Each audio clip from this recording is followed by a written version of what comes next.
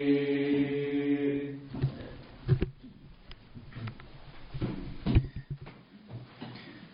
if you could this evening, with the Lord's help, turn with me to the Gospel according to Matthew in chapter 5.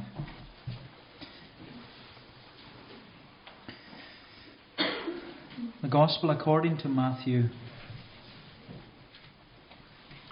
in chapter 5. And if you read from verse 27, Matthew 5 at verse 27. You have heard that it was said, you shall not commit adultery. But I say to you that everyone who looks at a woman with lustful intent has already committed adultery with her in his heart. If your right eye causes you to sin, tear it or pluck it out and throw it away. For it is better that you lose one of your members than your whole body be thrown into hell. And if your right hand causes you to sin, cut it off and throw it away.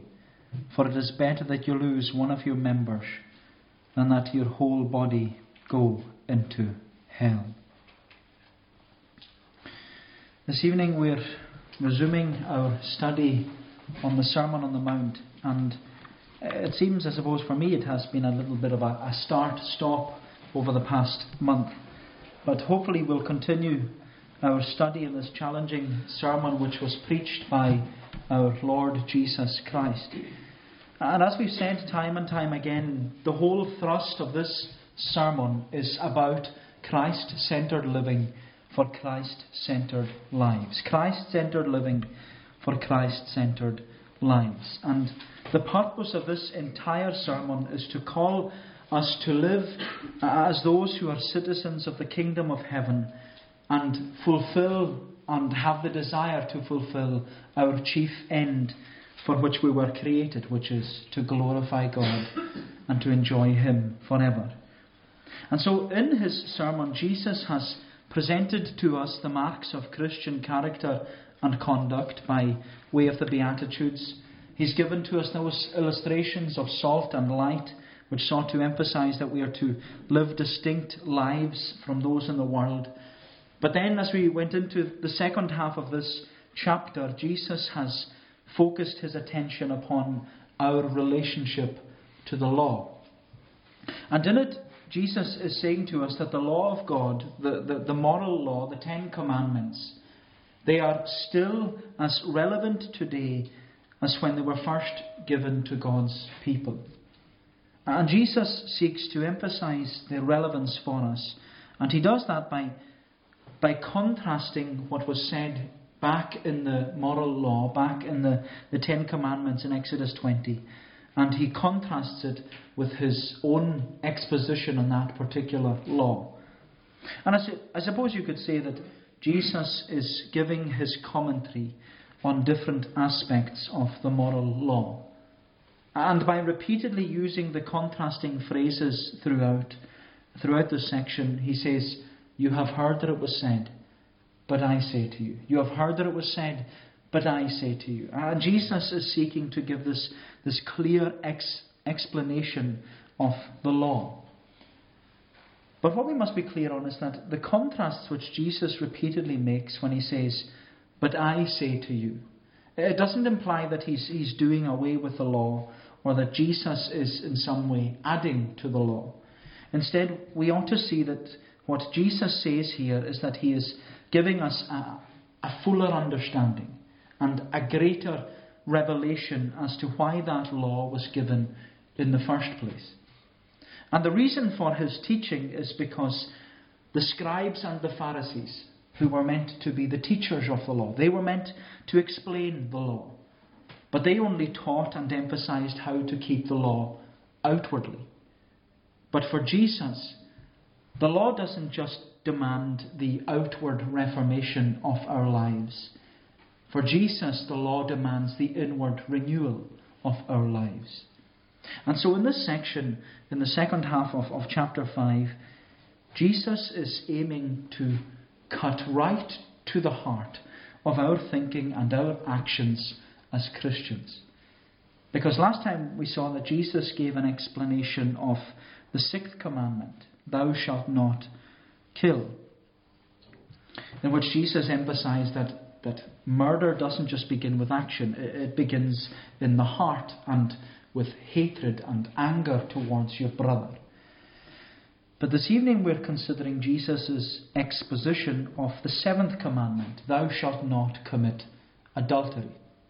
And what Jesus is going to tell us in this passage is that if anger is the equivalent of murder, then lust is the equivalent of adultery. If anger is the equivalent of murder, then lust is the equivalent of adultery. And what's so clear in this sermon is that Jesus doesn't take sin lightly or trivialize it. Therefore, he expects those who follow him and those who are part of the kingdom not to take sin lightly either and trivialize it. And the serious nature with which Jesus approaches this subject of adultery is that he calls us to watch for two things. He calls us to take our Christianity seriously, and he does so by saying, watch out for your heart and watch out for hell. Watch out for your heart and watch out for hell. And it's a serious warning. A serious warning. And so if we look at the first warning this evening, we are to watch out for our heart. Watch out for your heart. He says in verse 27, you have heard that it was said, you shall not commit adultery. But I say to you that everyone who looks at a woman with lustful intent has already committed adultery with her in his heart. And so what we see here is that Jesus begins his exposition of the 7th commandment with this contrast. You've heard that it was said, but I say to you. And let's not hide the fact that Jesus is addressing an issue which we in the Western world would consider very personal. Where Jesus is, you could say, encroaching on our personal space to the point that he may begin to make us feel quite uncomfortable. But that's what the Sermon on the Mount is challenging us about. Because Jesus is challenging us against comfortable Christianity. Therefore, as those who have been bought by him and redeemed by his blood and sanctified through the Spirit, Jesus has every right to challenge us on the issue of lust. And maybe the problem we've had as a church is that for far too long we want to avoid the taboo subjects and keep clear of them, because by doing so we think that we'll be kept pure. But as you know, the issue of lust and adultery isn't confined to the worldly man or woman. The church isn't exempt, and Jesus knows that. That's why he teaches us and says, watch your heart. Watch your heart. But it seems that when we read Jesus' statement, it's a bit one-sided, you could say. Because he seems to only emphasize that men commit adultery and not women. And it seems that Jesus is, you could say, taking a dig at men when he says in verse 28, but I say to you that everyone who looks at a woman with lustful intent has already committed adultery with her in his heart. But of course the 7th commandment wasn't confined to males, because it was relevant for every member of society, male or female. But the reason why Jesus makes this statement in this way is because in the ancient world it was held, not in the moral law, but all these other nations, it was held that a married man could go off with another woman if he wanted, as long as that woman wasn't already married. However, women weren't allowed to do such things. They were to remain pure before marriage, and they were to remain faithful after marriage. And so the problem and the root cause of adultery was always with men, because men only viewed women as these sexual objects. And that's what Jesus is addressing in his exposition towards males. But what Jesus is also very quick to point out to us is that the heart of the problem isn't just to be found with men. He says the heart of the problem is to be found with the problem of the heart, which of course applies to both men and women. And what Jesus warns us about here is the eyes of our heart. The eyes of our heart.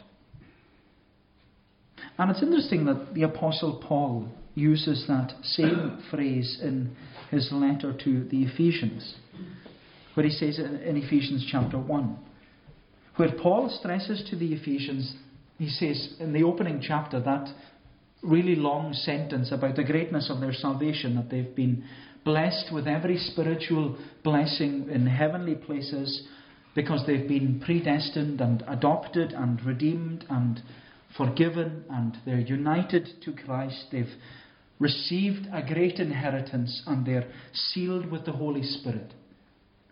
But Paul emphasized to the Ephesians that even though they've been blessed with all these spiritual blessings, it doesn't mean that they are perfect and immune from sin. Not at all. That's why Paul went on to say in verse 18 that he is praying for them as believers. And he says, I pray that the eyes of your heart may be enlightened, so that you may know what is the hope of his calling and the riches of his glory. In other words, Paul was praying that the Ephesian Christians would know what they are meant to be as those who are in Christ. He prayed that the eyes of their heart would be enlightened. And that's what Jesus is calling us to realize here. That we would have the eyes of our heart enlightened, to see past the lusts of the flesh, and remember that our calling is to be a citizen of the kingdom of heaven. But when Jesus mentions our heart, or the eyes of the heart, he doesn't use the phrase, but that's what he's getting at. The eyes of the heart. He's highlighting to us that the heart is more than just the organ. Because the heart, and especially the eyes of our heart, it affects every fibre of our being.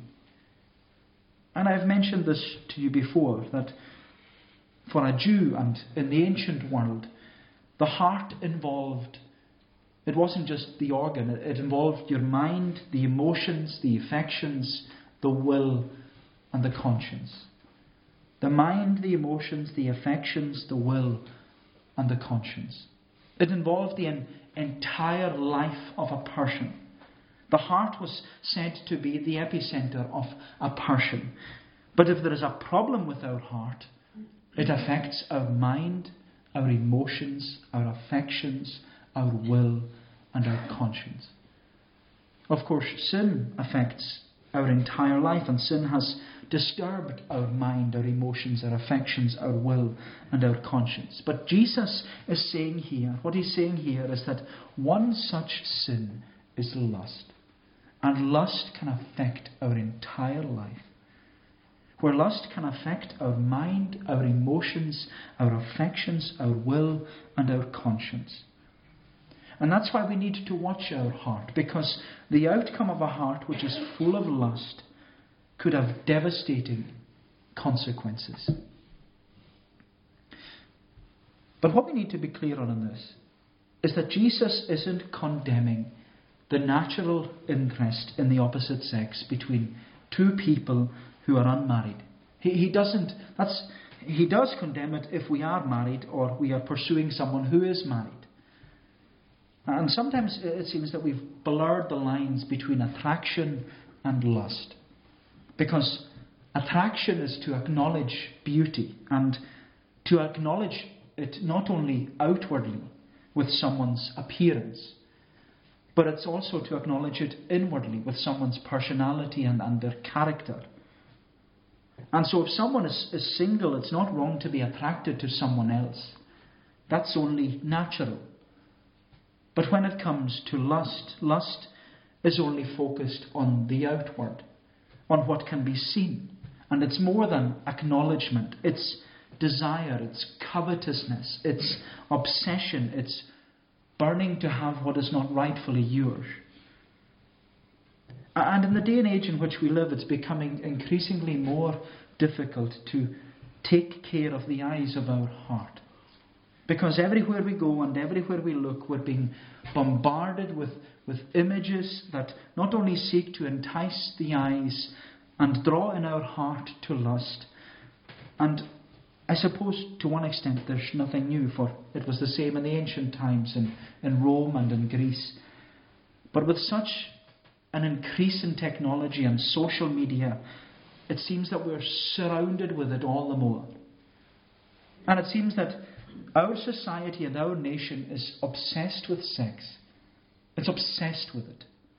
Where everything is sexualized and our nation glories in it. We have magazines all over our shops with half-naked men and women. And we have soaps that are on in the early evening which are smothering us with sex and adultery and homosexuality. And there are so many reality TV programs that are anything but reality. And it's all made to look like harmless fun where adultery is the new norm and it's only a little thrill, a little bit of pleasure, nothing serious. But Jesus is telling us that everything which we are confronted with is filling the eyes of our heart. And something which was created by God to be a beautiful thing between a man and a woman within the bounds of marriage, and yet it is cheapened and degraded because it is fueled by lust. It's not based upon love. It's fueled by lust. And this problem isn't just confined to the world. Many Christians struggle with the issue of lust. I was at the Keswick Convention a few years ago, down in the Lake District.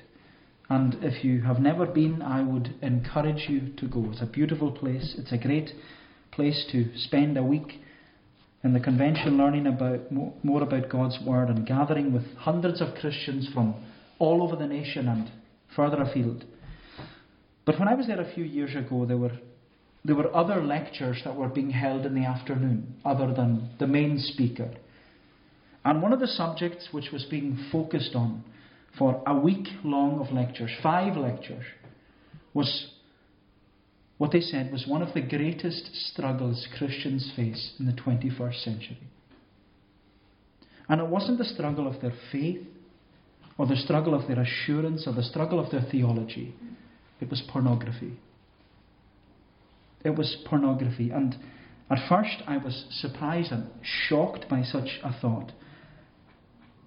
But when we consider that we are bombarded with it at every turn, it makes you realize that Christians are not immune from sin, and they struggle with all types of things, and lust is one of them. And Jesus knew that. That's why he's addressing it here. But what is the result of glorifying and exalting a mindset of sex and lust? The result is, and we see it all around us, lust promotes fun instead of faithfulness. Where the meaning of true love is debased, women and men are degraded, marriage is devalued, relationships are destabilized, children are damaged, and homes are destroyed. And it's no wonder that Jesus says to us, watch the eyes of your heart. Watch the eyes of your heart, because lust disturbs the heart. It disturbs our mind, our emotion, our affections, our will, and our conscience. It disturbs all these things. It disturbs our mind, because if we're putting into our mind and filling our mind with lustful thoughts or images of a sexual nature, then it will disturb our mind and become an obsession, maybe even an addiction, which will inevitably disturb our emotions, where the emotion of love loses its meaning. And commitment and faithfulness are no longer on the agenda, to the point that we can be emotionally driven or just in it for the thrill. Where we can think that and say that it's love, but it's not, because it's only lust being driven by emotion. And lust doesn't last. Lust doesn't last. And that's the same with the arguments for those who practice homosexuality. They say that they love one another. And this is relevant. You might find this heavy, but this is absolutely relevant to the day and age that we live in. Homosexuals are saying that they love one another, but their love is a disturbed emotion. Their love is a disturbed emotion. It's a sin. But I want to be clear, I'm not condemning homosexuals. They need Jesus just like everyone else. But I condemn the practice of homosexuality because Jesus says it's a disturbed emotion of lust. And so lust disturbs our minds, our emotions, our affections. It disturbs our affections. Lust, just like sin, can convince us that something is right just because it feels right. Where everything is motivated by feelings, but feelings can be failings. And some conclude that if it feels right, then it must be right. And who is to tell me that I'm wrong? Who is to stand in my way, whatever my sexuality is? But the consequence of disturbed affections and feelings is that our will is disturbed.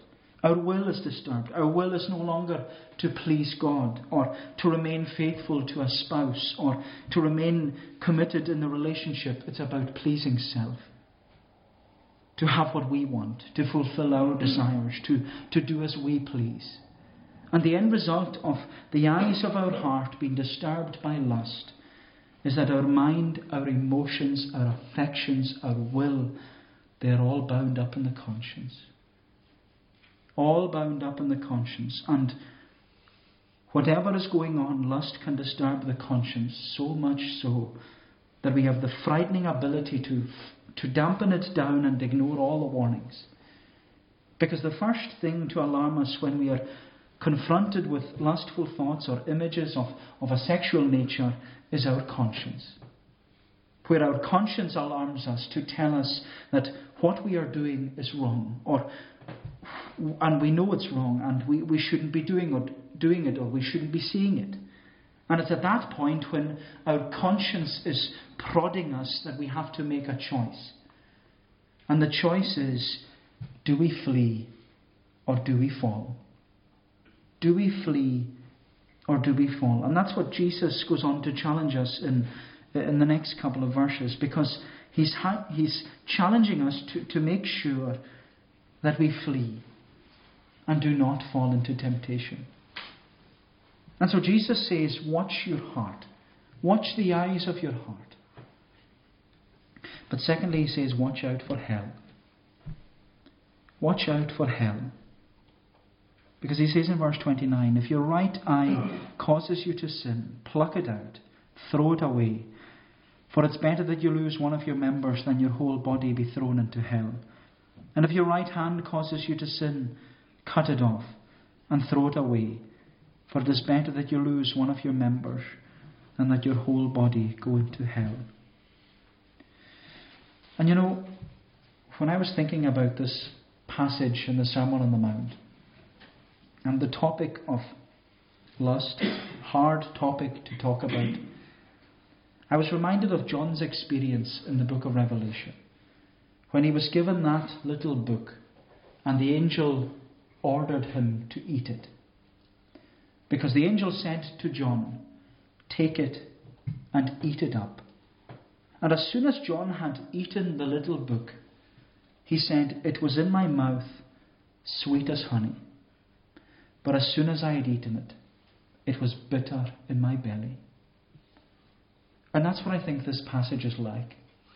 Because it doesn't matter where we read from in God's word. This word will always be sweet like honey in our mouth.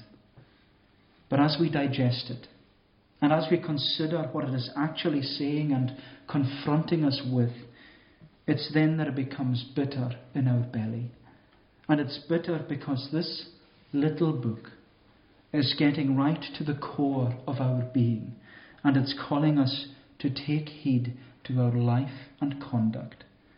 And that's what Jesus is doing here, because he's telling us to check ourselves. He says, keep yourselves in check. Keep yourselves in check. Keep watch over your heart and the eyes of your heart. And with this, Jesus makes a stern warning and calls us to take our Christianity seriously.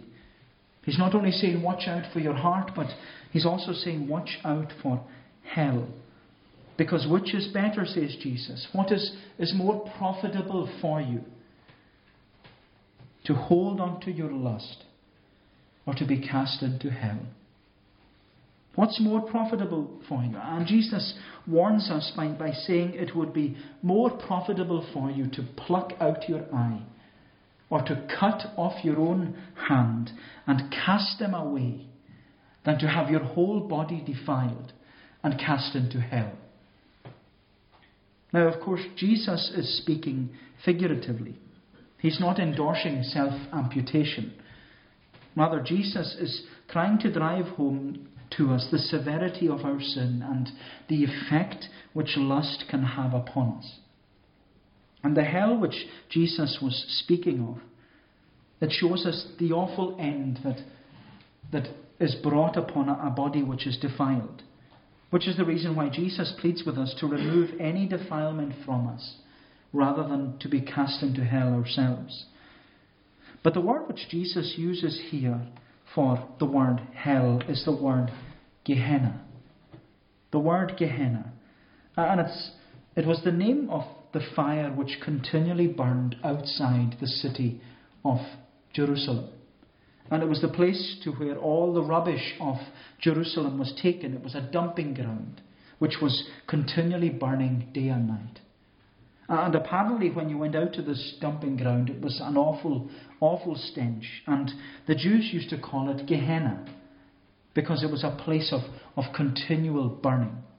And so what Jesus is warning us is that the progression of lust, when it takes hold of us, can have dreadful consequences that will lead us away from the kingdom of God and closer towards hell. And that's why Jesus uses this vivid illustration of amputation, because he's cautioning us and advising us that it is far better for us, it would be more profitable for us to experience the pain of removing sin than allowing us to enter into eternal damnation. And what's interesting is that the word cast or throw away, when Jesus advises that we are to cast our sin from us rather than be cast into hell, the word cast gives us the image of a weed. We've all seen weeds in our garden. They need to be plucked at the root and then cast into the fire. And so what Jesus is urging us to do is uproot any sign of lust in our life and stop it progressing by killing it. Killing it, because if it is causing us to sin and causing us to fall into temptation, we are to remove it. We are to put it to death. Put it to death. Or in the words of the Apostle Paul, we are to mortify it. Mortify it. For as Paul says in Romans 8, if you live after the flesh, you shall die. But if through the Spirit you do mortify the deeds of the body, you shall live. And so we're to mortify the deeds of the flesh. We're to put them to death. We're to ask the Lord to take them away from us.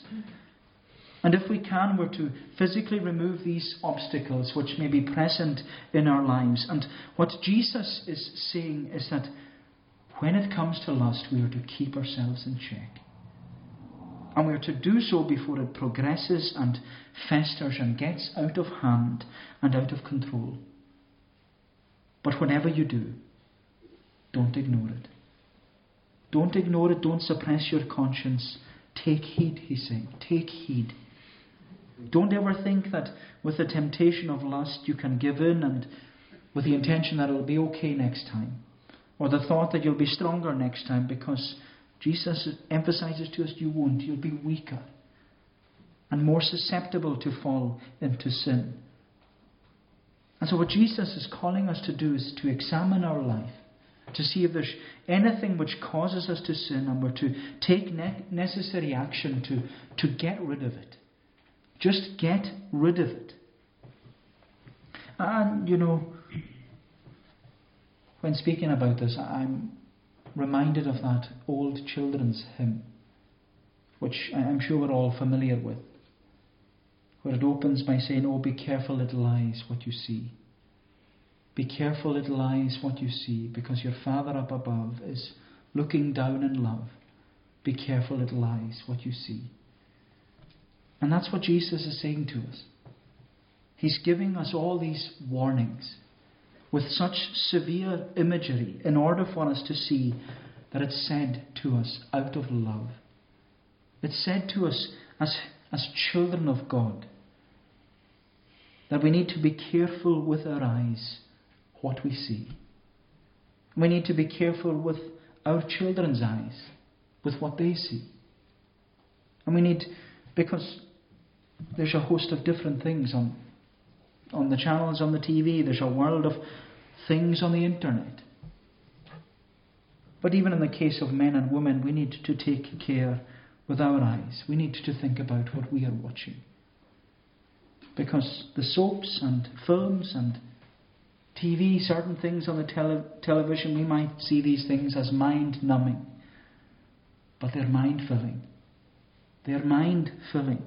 And Jesus says, if it causes you to sin, cut it out.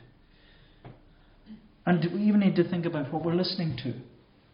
Is it helpful music? What is the content of the song? What is the song about? What are the lyrics about? And Jesus is saying, if it causes you to sin, cut it out. My friend, we need to be thinking about what we are doing.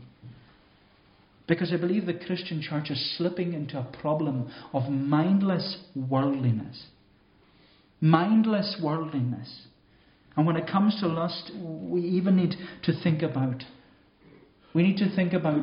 how we dress. Because provocative dressing is unacceptable. And I don't need to give details, you know what I mean. But if these things are done in order to attract men or to attract attention, and even if it's done with no intention, we ought to think about what we're doing. We need to think about what we're doing. And that applies to every area of our life. It applies to everything we do. Therefore, in this section on lust, Jesus calls us to watch our conduct, watch our character. And he asks us, when it comes to lust, what is more profitable for you? To flee or to fall? To flee or to fall? And I have no doubt that when Jesus would have spoken about this issue, he would have probably had two people in mind when he spoke on the subject of lust. Because when it comes to the issue of lust, we're given two great examples in Scripture of men who struggled. And what is so startling about them is that both of them were men of God. Both of them had positions of power. Both of them were types of Christ. Both of them were confronted with the situation of lust, but one fled and the other fell. One fled and the other fell. And the two examples in Scripture are, of course, Joseph and David. Because we read in Genesis 39 about the occasion when Joseph was repeatedly confronted with Potiphar's wife. And we read that Potiphar's wife continually spoke to Joseph every day, day after day. And what the chapter wants us to pick up on is that the only words Potiphar's wife ever said to Joseph are the words, "Lie with me." That's all she ever said to him, "Lie with me." But Joseph's response to such a situation was the right one, because he fled. He got out of there as soon as possible. Where instead of falling, Joseph fled. He cut out the temptation to lust and he fled. And as we read, his actions of fleeing the scene was what caused him to end up in prison. But the other example which we're given in Scripture is David, the king who had everything. The king who had everything, but he was still unsatisfied. He had all the power in the land of Israel. He was called a man after God's own heart. But yet by that point he had lost sight of who God was. And because of his position and status, David had become filled with self, and when he was confronted with lust, he should have been on the battlefield leading his army. But instead, David was watching the wife of one of his most faithful soldiers. And although we didn't read the passage, I'm sure you know it well. But when you read 2 Samuel 11, you see the progression of events. And you see that it all started with a look. Started with the eyes. When David saw Bathsheba bathing on her roof. And it was at that moment which David had a decision to make. Does he, figuratively speaking, does he pluck out his eye? Does he listen to his conscience and flee from the situation? Or does he fall into sin? And unfortunately, David chose the latter. He fell into sin because his initial look at Bathsheba led to inquiring about Bathsheba, which ultimately led to taking Bathsheba and committing adultery with her.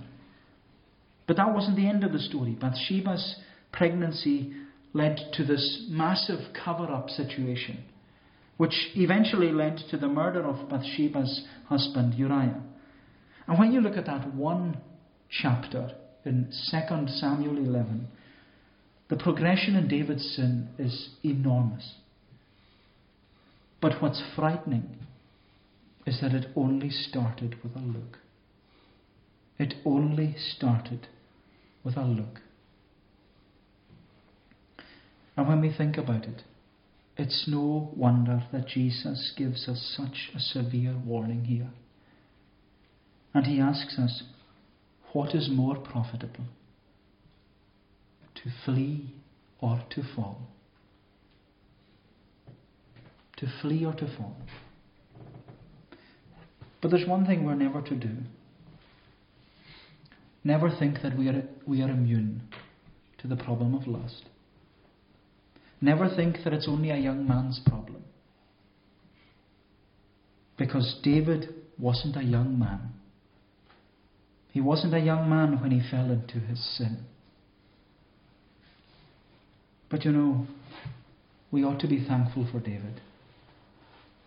Because David is a reminder to us that we are all human. We all make mistakes. And that even the best of men are only men at best. And we ought to be thankful that the Bible gives to us the reality of our sin. And that our sin is not to be taken lightly. But the wonder of this sweet little book is that it presents to us the reality of our Saviour. Because even if we fail to flee, even if we fall into sin, even if we fall into temptation and lust, the God of the Bible reminds us that all is not lost. And that even if we make a mess of things, the Lord can still use our mess for His glory. Because that's what He did with Solomon. The result of David and Bathsheba was Solomon. Didn't mean that it was right for David what he did, but it does mean that the Lord is gracious far beyond our asking or our thinking.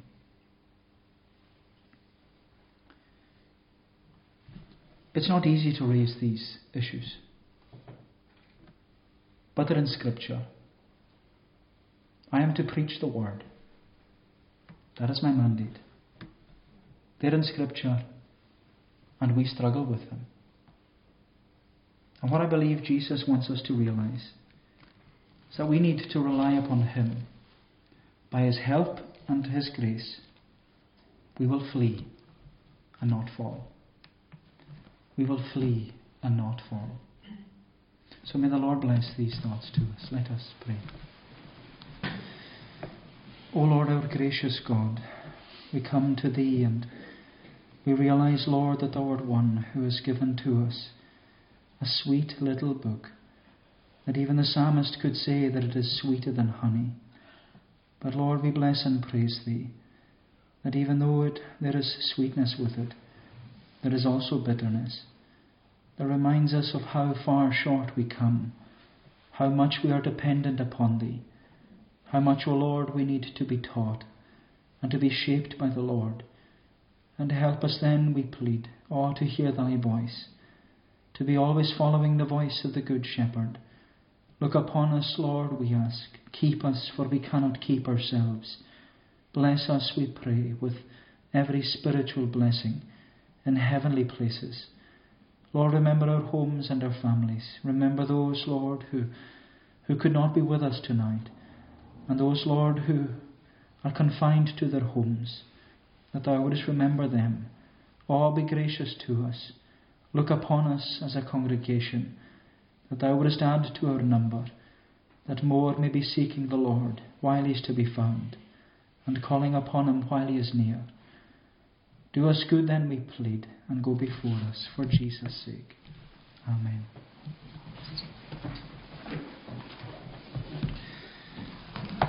We shall conclude by singing in Psalm 51. Psalm 51 in the Sing Psalms version on page 67.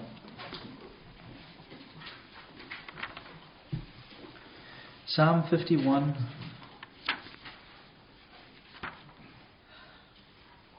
This, of course, is David's prayer after he had committed adultery with Bathsheba. Psalm 51 from the beginning down to the verse marked 9. O my God, have mercy on me. In your steadfast love I pray. In your infinite compassion my transgressions wipe away. Cleanse me from iniquity. Wash my sin away from me. Down to the verse marked 9 of Psalm 51, to God's praise.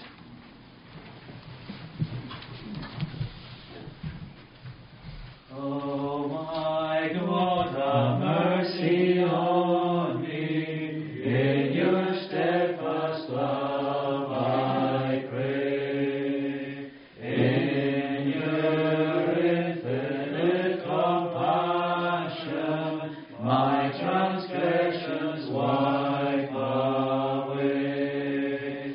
Cleanse me from iniquity. Wash my sin away from me. For I know my own transgressions. I can see my sins go by. You only I've offended, and done evil in your sight. So your words are verified, and your verdict justified. From my birth I have been sinful, such the nature I receive. Sinful from my first beginning, in my mother's womb conceived.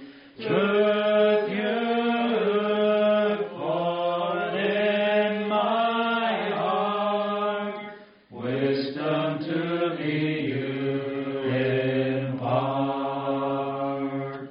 Cleanse with hyssop, purify me, I'll be whiter than the snow. Let the bones you crush be joyful, may I joy and gladness know. From my failure hide your face, blot out all my wickedness.